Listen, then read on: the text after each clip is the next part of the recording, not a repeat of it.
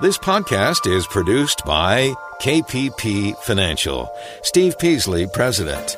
KPP Financial. Independent thinking, shared success. And now today's podcast. Good afternoon, everybody, and welcome to the May 9th edition of Invest Talk. Now, together, we're working our way toward a financial independence, are we not? As with most decisions in life, the issues at hand are always not black and white. You can't just, okay, I need to buy this and sell that. It's clear as a bell. It's never that simple.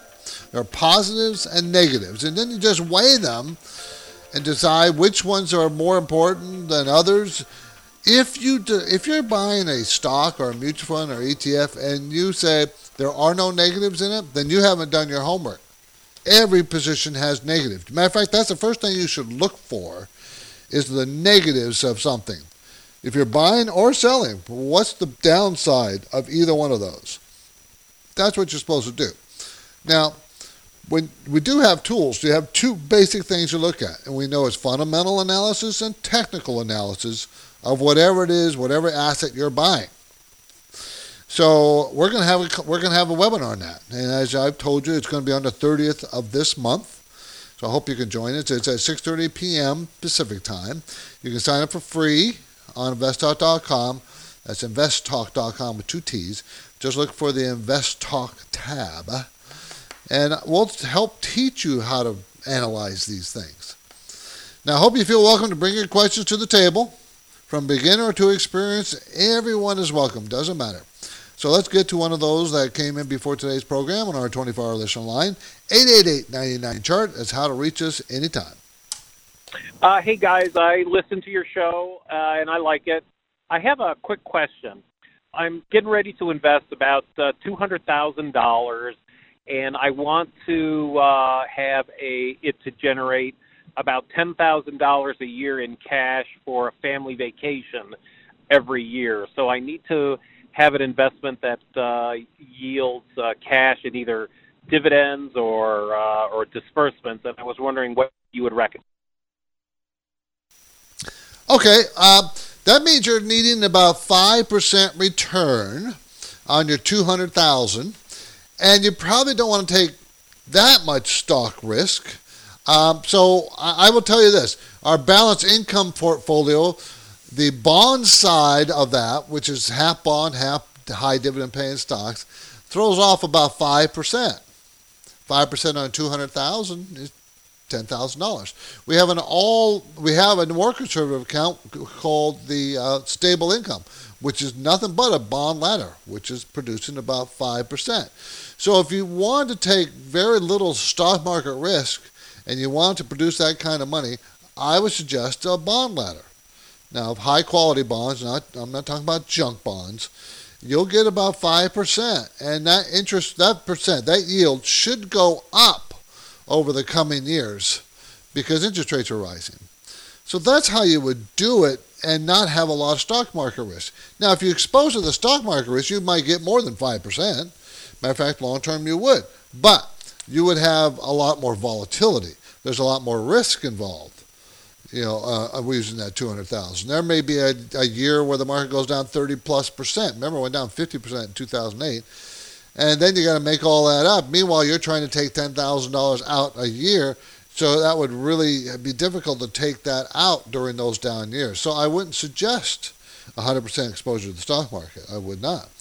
And if you're content with just $10,000 a year, based on that $200,000, then I would suggest a bond ladder. Now, you may not be able to do it yourself, and I'm not talking about mutual funds. I'm talking about the actual bonds themselves. That's what I would do.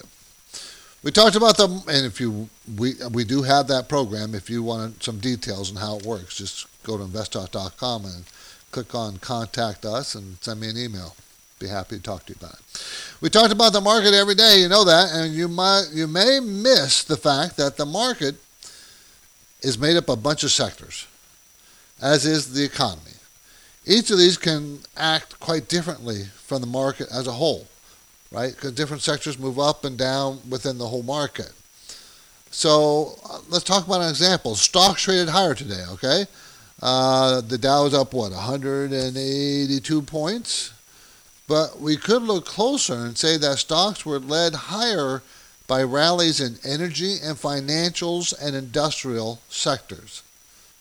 So you can say, well, what if you weren't in those three? Well, you weren't up the 182 points. You weren't up the percentage of the overall market. If you own energy stocks, they were given a boost by President Trump's decision to pull the U.S. out of the Iran nuclear deal. That raised oil prices, and he's imposing sanctions on them. So Iran's an oil producer nation, big time, so that caused a lot of pressure. So the market is divided up in 11 different sectors. 11 sectors of the economy. You can think of it as a broader term than industry. Industries are a little different. Industry is a set of businesses that are buying and selling such similar goods and services that they are in direct competition with each other. That's industries. Sectors is broader. Now, within each sector, there are a number of different publicly traded companies that share the same broad focus. This arrangement enables investors to zero in on a specific area of the economy. If that's what you want, you can use sector rotation. Determine what sector is less favored, what sector is coming into favor. And you can use ETFs, exchange traded funds, to do it. You don't have to use individual stocks. Now, do you have questions about sectors? That's something we could talk about today. 888-99-CHART. You can bring your question to the program. Our main talking point is, are popular emerging markets a good choice for the average investor? And especially we're going to talk about bonds. There's some other topics we want to talk about. I want to talk about this correction we're still in, right? It started in January, February, and I've talked about it numerous times. But where is it going to go from here? And no one really knows, but I want to explore some of the possibilities. Also, there's been some recent study, a couple of them actually, people conceive fewer children before recessions. Why is that? People conceive fewer children before recessions. So is that a leading economic indicator? Is that what that's saying? I think so. Let's explore that idea. And do you realize how big our economy is? I don't think people have a really good concept of how big our economies are, and even our individual states. Well, there was an article in MarketWatch that pointed out the different sizes of our state's economy and compared that with whole countries around the world. I'm going to share some of that with you. I think it's very interesting. It's not only how big the states are, but how efficient our economy is compared to other economies around the world. And I'm not talking about third world economies. I'm not. I'm talking about first world economies. You'll find this interesting. I thought it was pretty entertaining, actually. So those are the things we're going to talk about. The market was up. The Dow 182, the NASDAQ up 73, and the S&P up 26.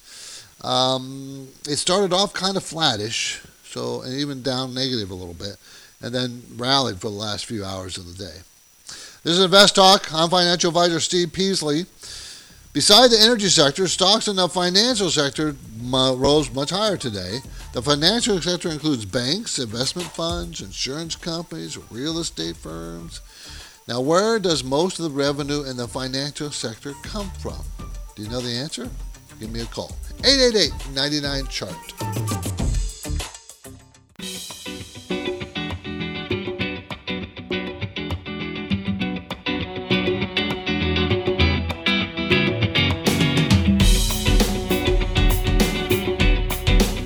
You're listening to Invest Talk, and we're listening to you. Get your question to us now at 888-99-CHART. That's how to reach Invest Talk anytime.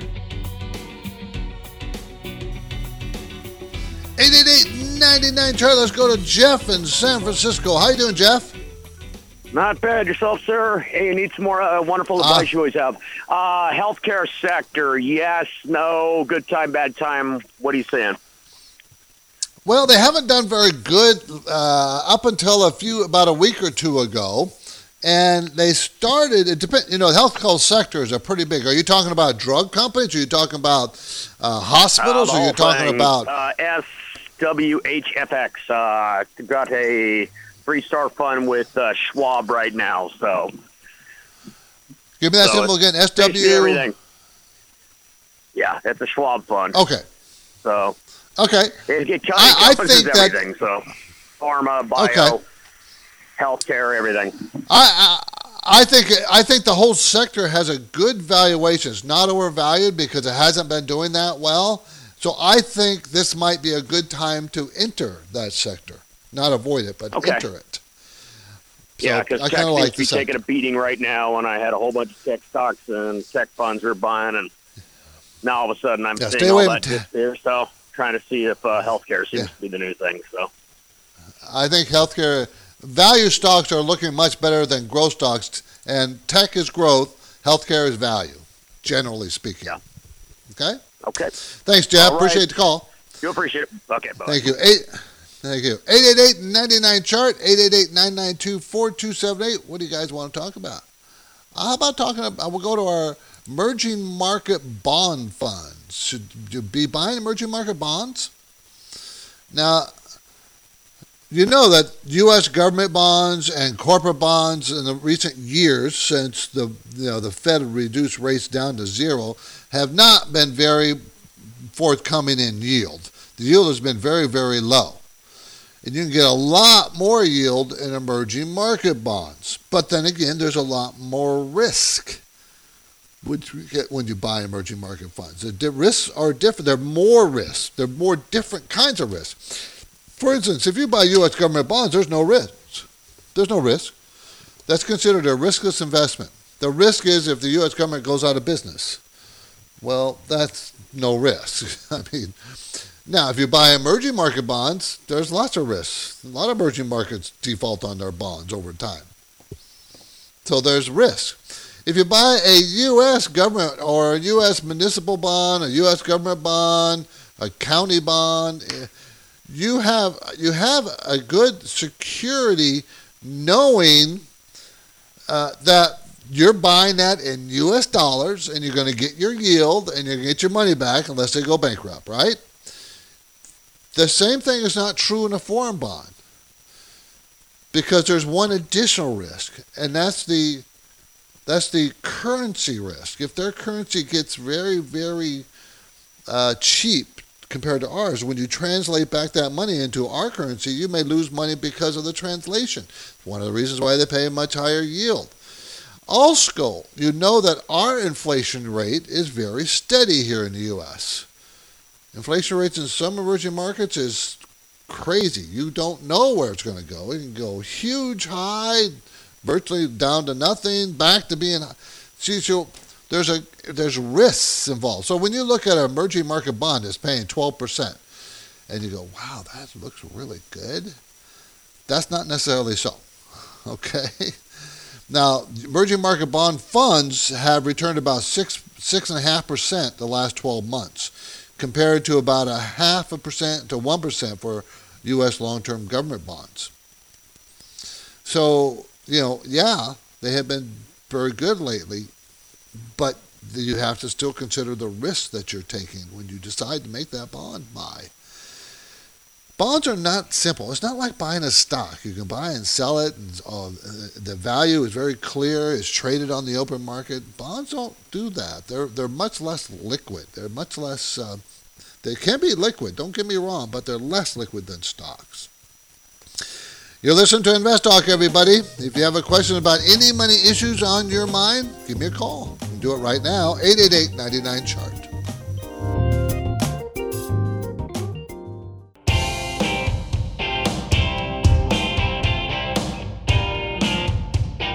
Let's get back to Invest Talk, made possible each day by KPP Financial. Independent thinking, shared success.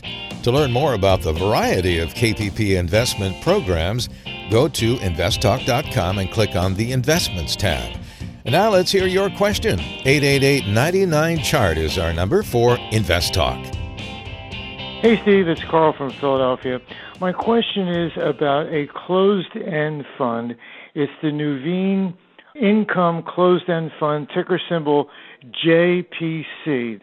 And its share price and its dividend has been pretty stable. The dividend is pretty high, relatively speaking, but whenever I see that, I'm always concerned about what's really under the hood. And there's not much. I try looking up on different websites, and there's not much info about it. So when you have a chance, could you just say what you think about it? Thanks. Bye-bye. Okay, this is J, P as in Paul, C as in Cat. Nuveen Preferred and Income Opportunity Fund.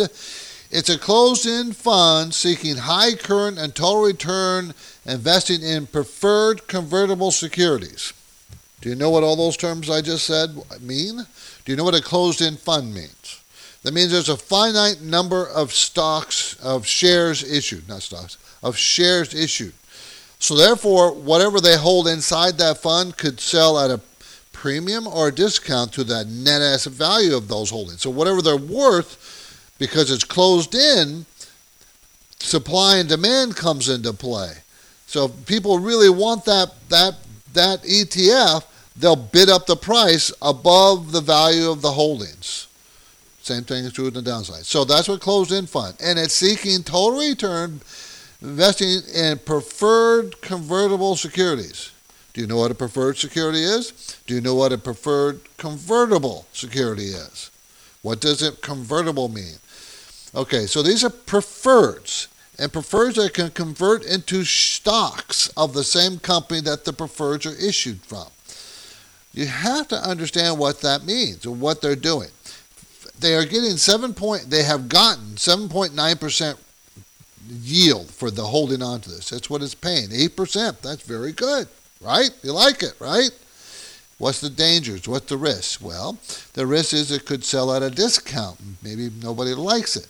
The risk is a rising interest rate environment, maybe more.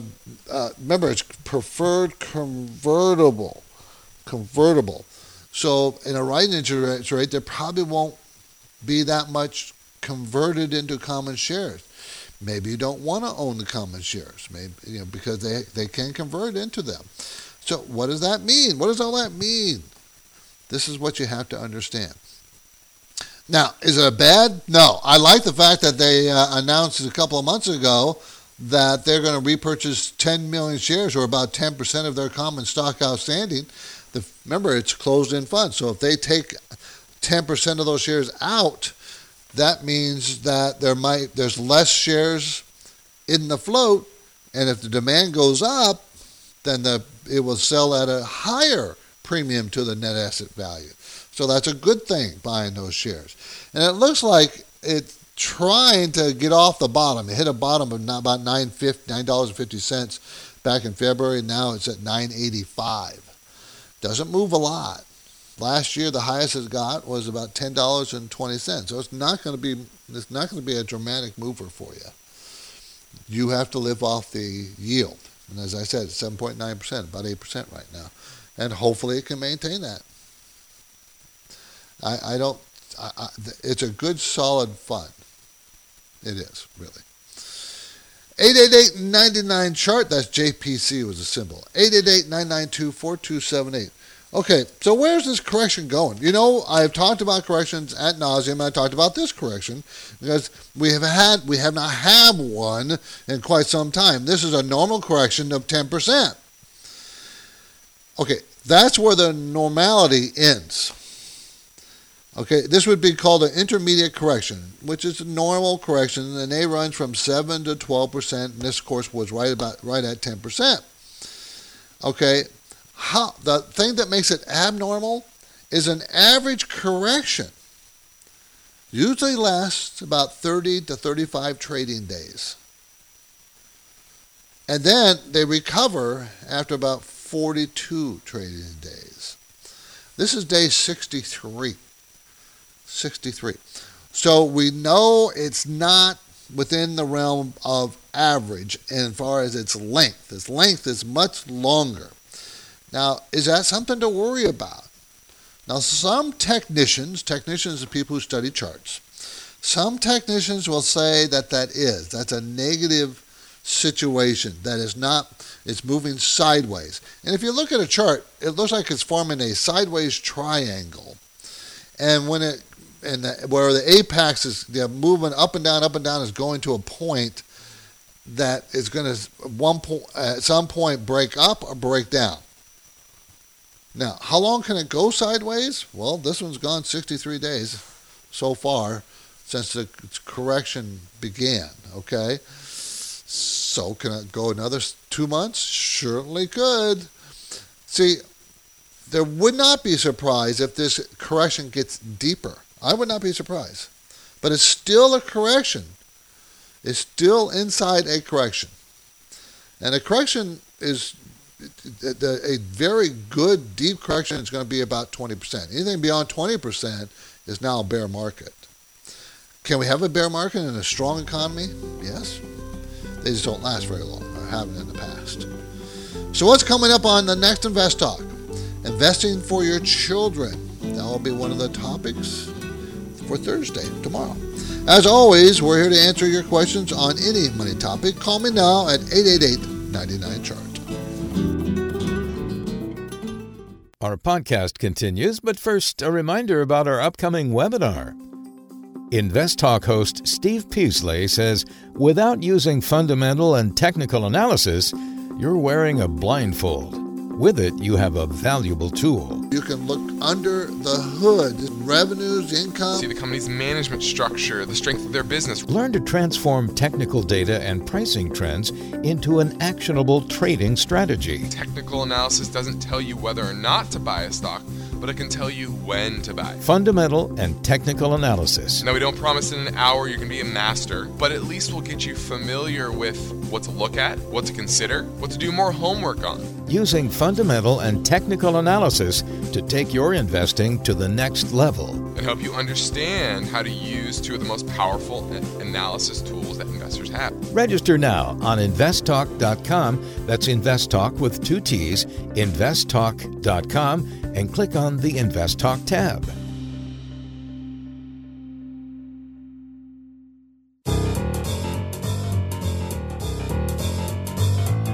This is Invest Talk, and Steve is here to help you find answers, see you through the decision-making process. Do you have a question right now? Our anytime number is 888-99-CHART.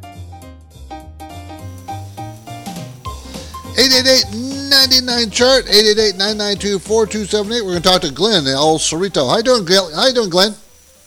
Pretty good. And yourself, Steve? I'm doing well, and I do appreciate you calling. You know, I say that all the time, but I really do appreciate the calls. I do. Thank you. Well, I had a question about what you were just talking about. It looks like, know, I've been looking at the S&P 500 chart, and we've been making lower highs, but the lows have not been going any lower. It seems like maybe we've got support at the bottom of the lows, and that maybe the correction might be over in a couple of months. It looks like it. What you have, I'm looking at the chart right now. So what you have is lower highs and higher lows, right? So that's kind of forming a triangle going sideways, right? And and the lows look like they hit at the 200-day moving average and bounce off. They did that 3 times. Okay. So and recently, 4 days ago, it did it for the 3rd time. So it looks like the market is trying to figure out what direction it wants to go, and I think my personal belief is it's going to break up, not down. But I don't think it's going to break up above the old high made at the beginning of the year until the end of this year. So what I think is going to happen, of course, Glenn, we're looking at the crystal ball here, right? I mean, and I can tell you why I'm coming up with my theory. I think the market's going to recover, maybe test the old high, and then correct again sometime this summer. Okay, that's interesting. And the reason why I say that is because 2 main factors are the Federal Reserve is going to raise rates in June, and they're probably going to do it again twice this year, making it 3 times for the year. And we're in an election cycle year, the midterm cycle elections. And that won't resolve itself till, toward the end of the year. So all that probably means that we're not going to not going to have a lot of confidence. At the same time, on the other side of the coin, earnings are coming in spectacular, but the stock prices aren't moving up. So valuations are getting better and better, and they will continue to get better the next quarter and the quarter after that. So you have, I think eventually earnings wins.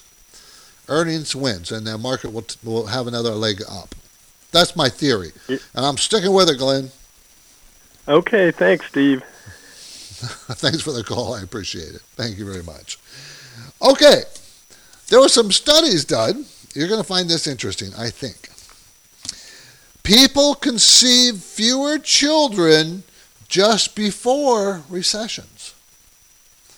This is a study proving that this is what is happening. This is a social economic theory of finance, and they did a study which confirmed a second study put out by the National Bureau of Economic Research. And it clearly shows that for 2 or 3 years before the next recession, birth rates go down. Birth rates go down. You would think before a recession, with everybody being excited, because 2 or 3 years before a recession, like we're now, that's now, when everything's doing well, jobs are plentiful, everybody's happy, and then birth rate starts to go down. That's very interesting. And do you think it's happening now?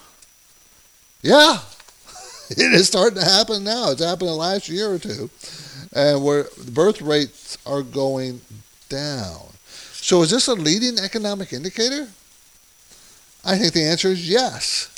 But just like every other leading economic indicator, you can't say birth rates start down at 2 years before we move into recession, or 2 years and 2 months. A year and a month. No, you don't know. We don't know. There's no way to know how far in advance it is where the birth rate. The study says it's not that clear as to timing, other than the fact that birth rates go down before a recession. Now, it would be nice if they said birth rates go down before every recession. No, that's not true. Not every recession. Just most recessions. But I just found it very interesting that such a correlation exists at all. And it's just the opposite of what you think. Less children are being born when the economy is doing great. Less. And that is a precursor to the next recession. Go figure. Now, if you think it's time to review your retirement portfolio, the best way is to have someone who can be objective to look at it. That's me. Okay, I do it regularly. You need someone to look and see what you're doing.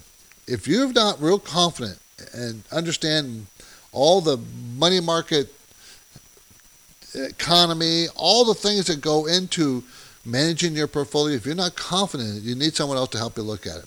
I do these in my office here in Southern California. I do it via phone or Skype.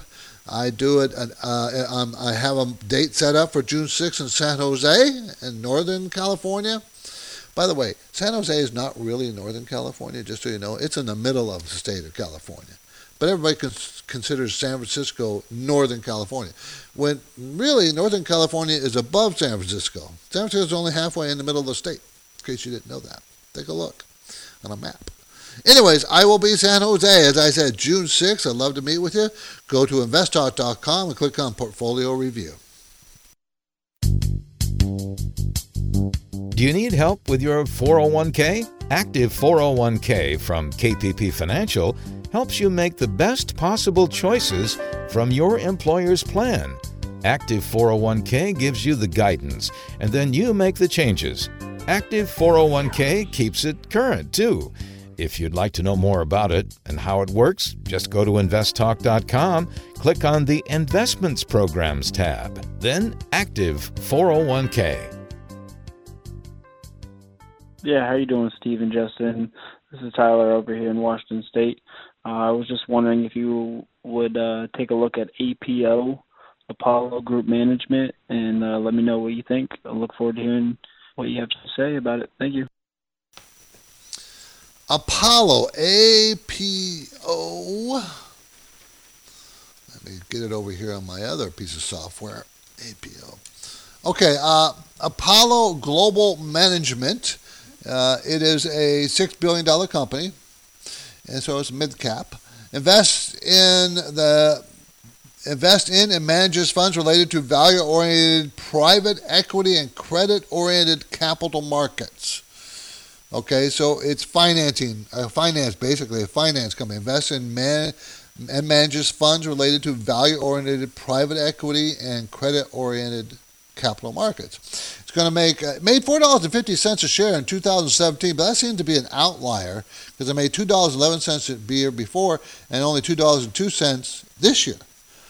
Next year it's going to make $3.23. So it's very erratic, its earnings. And sales are the same. They're very erratic. Sales went down 70% this most recent quarter. Quarter before that, the last quarter of last year, it was up 35%.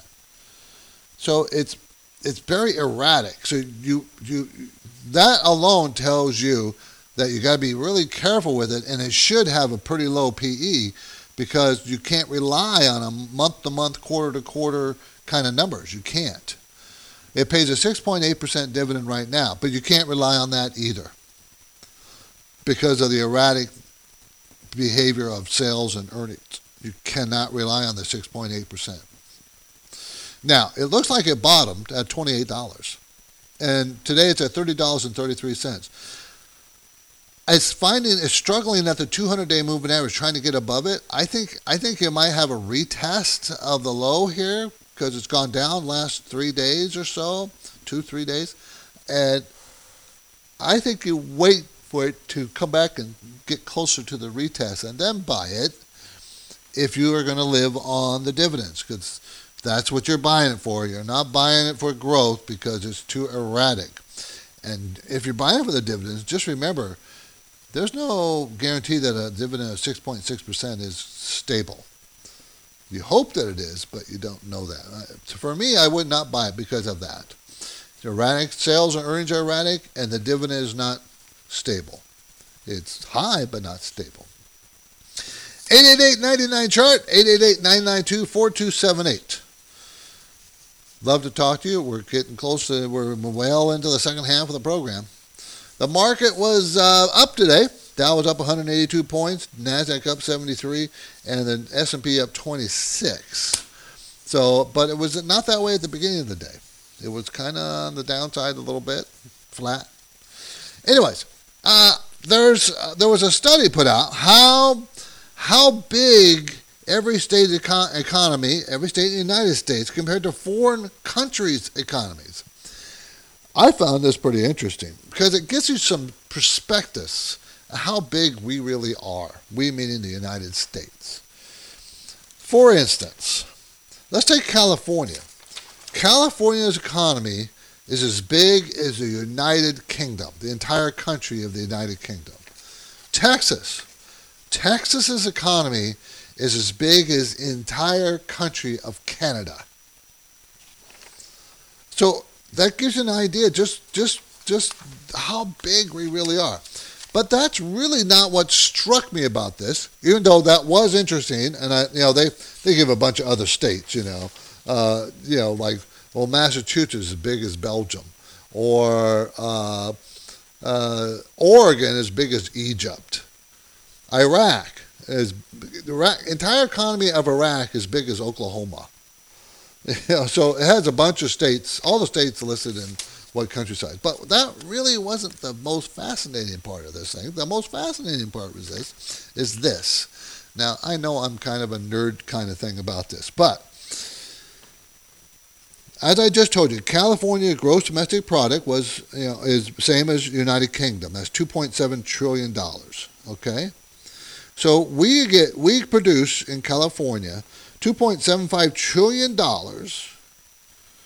in economic activity with 19 million workers versus Great Britain's 34 million workers. What is that telling us? We are so much more productive.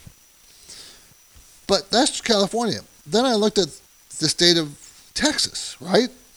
Now, Texas, which produces $1.7 trillion to match Canada, this Texas, Lone Star State, does this with 50% fewer workers than Canada. Half the people. That means those half of people are twice as productive as the Canadians. Half the people are twice as productive. What does that equate to? It equates to standards of living. Our standard of living is much higher on a per capita basis. Our productivity is much, much higher on a per capita basis. We're a lot more efficient. I don't want to say smarter, but we're smarter in what we work. In our work, we're a lot smarter, a lot more efficient. I find that part the most interesting part of this whole thing. We're here for you. Beginner Experience Investor, 888-99-CHART. That's our anytime number. Hey, Steve. This is Zach from New Jersey. I had a quick question. I have a small position in Baidu, ticker symbol Bravo, Indy, Dog, U. And I just wanted to know your thoughts. It is the China equivalent of Google. I'm not really sure why I invested it to begin with. I'm 21. I had a couple stocks set up for me when I was a kid. And I was just wondering your thoughts if I should buy or sell. It is close to its 200-day moving average. I'm not really familiar with the direction that this company is headed, and I'd love to get your input. Thanks. Bye. Okay, no problem, but let me just remind you that next time you buy something, you have to know a lot more about it. You just buy them blind. So don't do that. The proper pronunciation is Baidu. B-I-D-U. Is the symbol. It's spelled B-A-I-D-U, Inc. It's an ADR. What does that mean? It means it's a foreign company, and this is China. Okay, trading on our exchanges. ADR means a foreign company sponsored by one of our big banks, Goldman Sachs, Wells Fargo, to trade on our economy. Therefore, and that means they have to report using GAAP, general accounting principles, rules, and they have to follow the New York stock exchange rules. They got to do things that may not be applied where they're in their country, but if they want to trade here, they got to do it a different way. Baidu, you're right. It is Chinese provider of internet search, targeted advertising, all that stuff. So they're the Chinese equivalent of Google, of searching. It is a very good growing company. It's a growth company. The stock price is $261, but it's going to make $12.68 next year. This year it's going to make $10.58. That's a 20% increase in sales, earnings, and the sales are increasing about 30 to 35% a quarter. So the PE of 24 is not that out of line for this kind of growth. It is a $91 billion company. I think you hold on to it. I don't know if you add to it because it depends how big of it is of your portfolio, but you certainly don't sell it. It's got really good numbers. Yeah, you have a risk because it's a Chinese company, but that's what we're in the business to do, is take risks in the stock market. We have time for your call as we move into the last segment of the hour. Check in now at 888-99-CHART. Not chart. 888-99-CHART. Join in the discussion.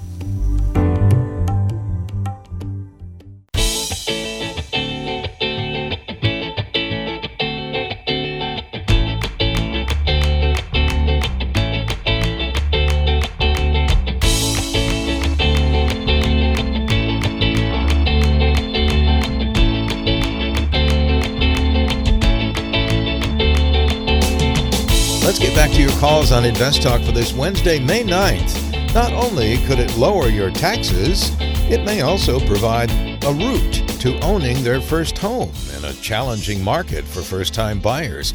Investing for your children. That's next time. Do you have a money question for Steve right now? 888-99-CHART is how to reach him on Invest Talk.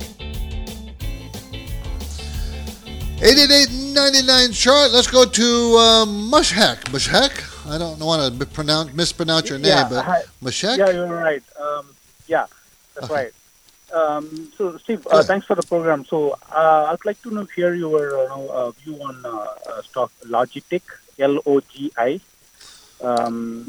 So, yeah, thanks. Okay, LOG is in George. Yeah, LOGI is the symbol. Let's type that in, LOGI. Okay, Logitech is out of Switzerland, so it's a foreign company, ADR traded on our exchange. Swiss manufacturer of personal peripherals for computers and other digital platforms. It's a $6.5 billion company, so it's not small. It's mid-cap, mid-size. It's growing very nicely, between 15 and 20% sales in the last 3 or 4 quarters. Earnings are going to go up 8% this year, then another 13% next year to $1.97, and it's a $40 stock. So we're looking at a 21 PE. The 5-year range of the PE is 10 to 27. So it's nearer the higher end of the range than the lower. Great return on equity of 29%, meaning that's, it's pretty efficient with its money and returning it to you, making money on its sales and things. Mutual funds are been buying slowly. And looking at the chart, what is the chart telling us? Is it a good thing time to buy it? Well, it just had its earnings report, and the earnings report were pretty darn good. So that bumped it from like 37 to 39.50 in one day, which is about 8-9%. And that was about 4 or 5 days ago. So now it's moved up. The top was $43 back in February. I think it's a good company. It's good if you own it, just keep it. But if you're looking to buy it, it's kind of in the middle of the area where you want to buy. It's not inexpensive or near support, and it's not near resistance. It's kind of in the middle. So for me, I'd probably wait to see if I can get a better buying opportunity. But if you own it, I'd keep it. Do you own it, Mashek? Did I lose him? Okay. Well, if you own it, I'd keep it. If you don't own it, I just will put it on my watch list and watch it. If it goes back to the $37 area, I'd buy it. If it breaks above 43, because that's resistance, I'd buy it. But it's right in the middle of that area. LOGI is the symbol. LOGI. Now, did you see, every week I talk about this all the time. Economic numbers. I put it in the premium newsletter. It goes out every Friday. I talk about the important economic numbers that reported out this week. And you know that the Fed last week did not increase interest rates, right? Did not. And you go, well, they said they were going to increase them. Why did they do it? Well, today, actually, was it today? Yes, it was today. This morning, before opening, the Producer Price Index numbers came out. Now, that's PPI. The Producer Price Index is an inflation gauge at the producer level, at the production of goods and services level. Tomorrow, we're going to have the Consumer Price Index, and that's what we pay, you and I, what we pay at the retail level. So if there's not a lot of inflation at the producer level, then there probably won't be a lot of inflation at the consumer level. So we'll know that by tomorrow. So, now remember, I'm relating this. Why would the Fed raise interest rates? 2 reasons in this environment we're in. One is just to get the rate up higher so that they can fight the next recession. And 2, because inflation's getting out of control. They expected the Producer Price Index number to be 0.3% growth. It came in at 0.1%. No inflation at all. Maybe that's why they didn't raise the rates. Time to end the hour, everybody. Reminder, I will be in San Jose next month for individual retirement views. To set up a time, just to go to investtalk.com, click on the Invest Talk tab, then Portfolio Review. Remember, the date for San Jose is June 6th. To save your time that day, you've got to go to investtalk.com. Click on the Invest Talk tab. Be happy to do it. Okay? I'm financial advisor Steve Peasley. Justin Klein and I thank you for making this part of your day. And let's do it again tomorrow. Because of the nature of the interactive dialogue inherent in the format of this program, it's important for the listener to understand that not all comments made will apply to them specifically. Nothing said shall be taken to be investment advice, or shall statements on this program be considered an offer to buy or sell securities. Such advice is rendered solely on an individual basis, and at times will require that the investor review a prospectus before investing. InvestTalk is a copyrighted program of Klein Pavlis Peasley Financial, a registered investment advisor, which retains all rights. For more information regarding KPP's investment advisors, call 1-800-557-5461. Steve Peasley is President and Justin Klein Chief Executive Officer of Klein Pavlis Peasley Financial. And they thank you for listening and welcome your comments or questions on our 24-hour listener line at 888-99-CHART.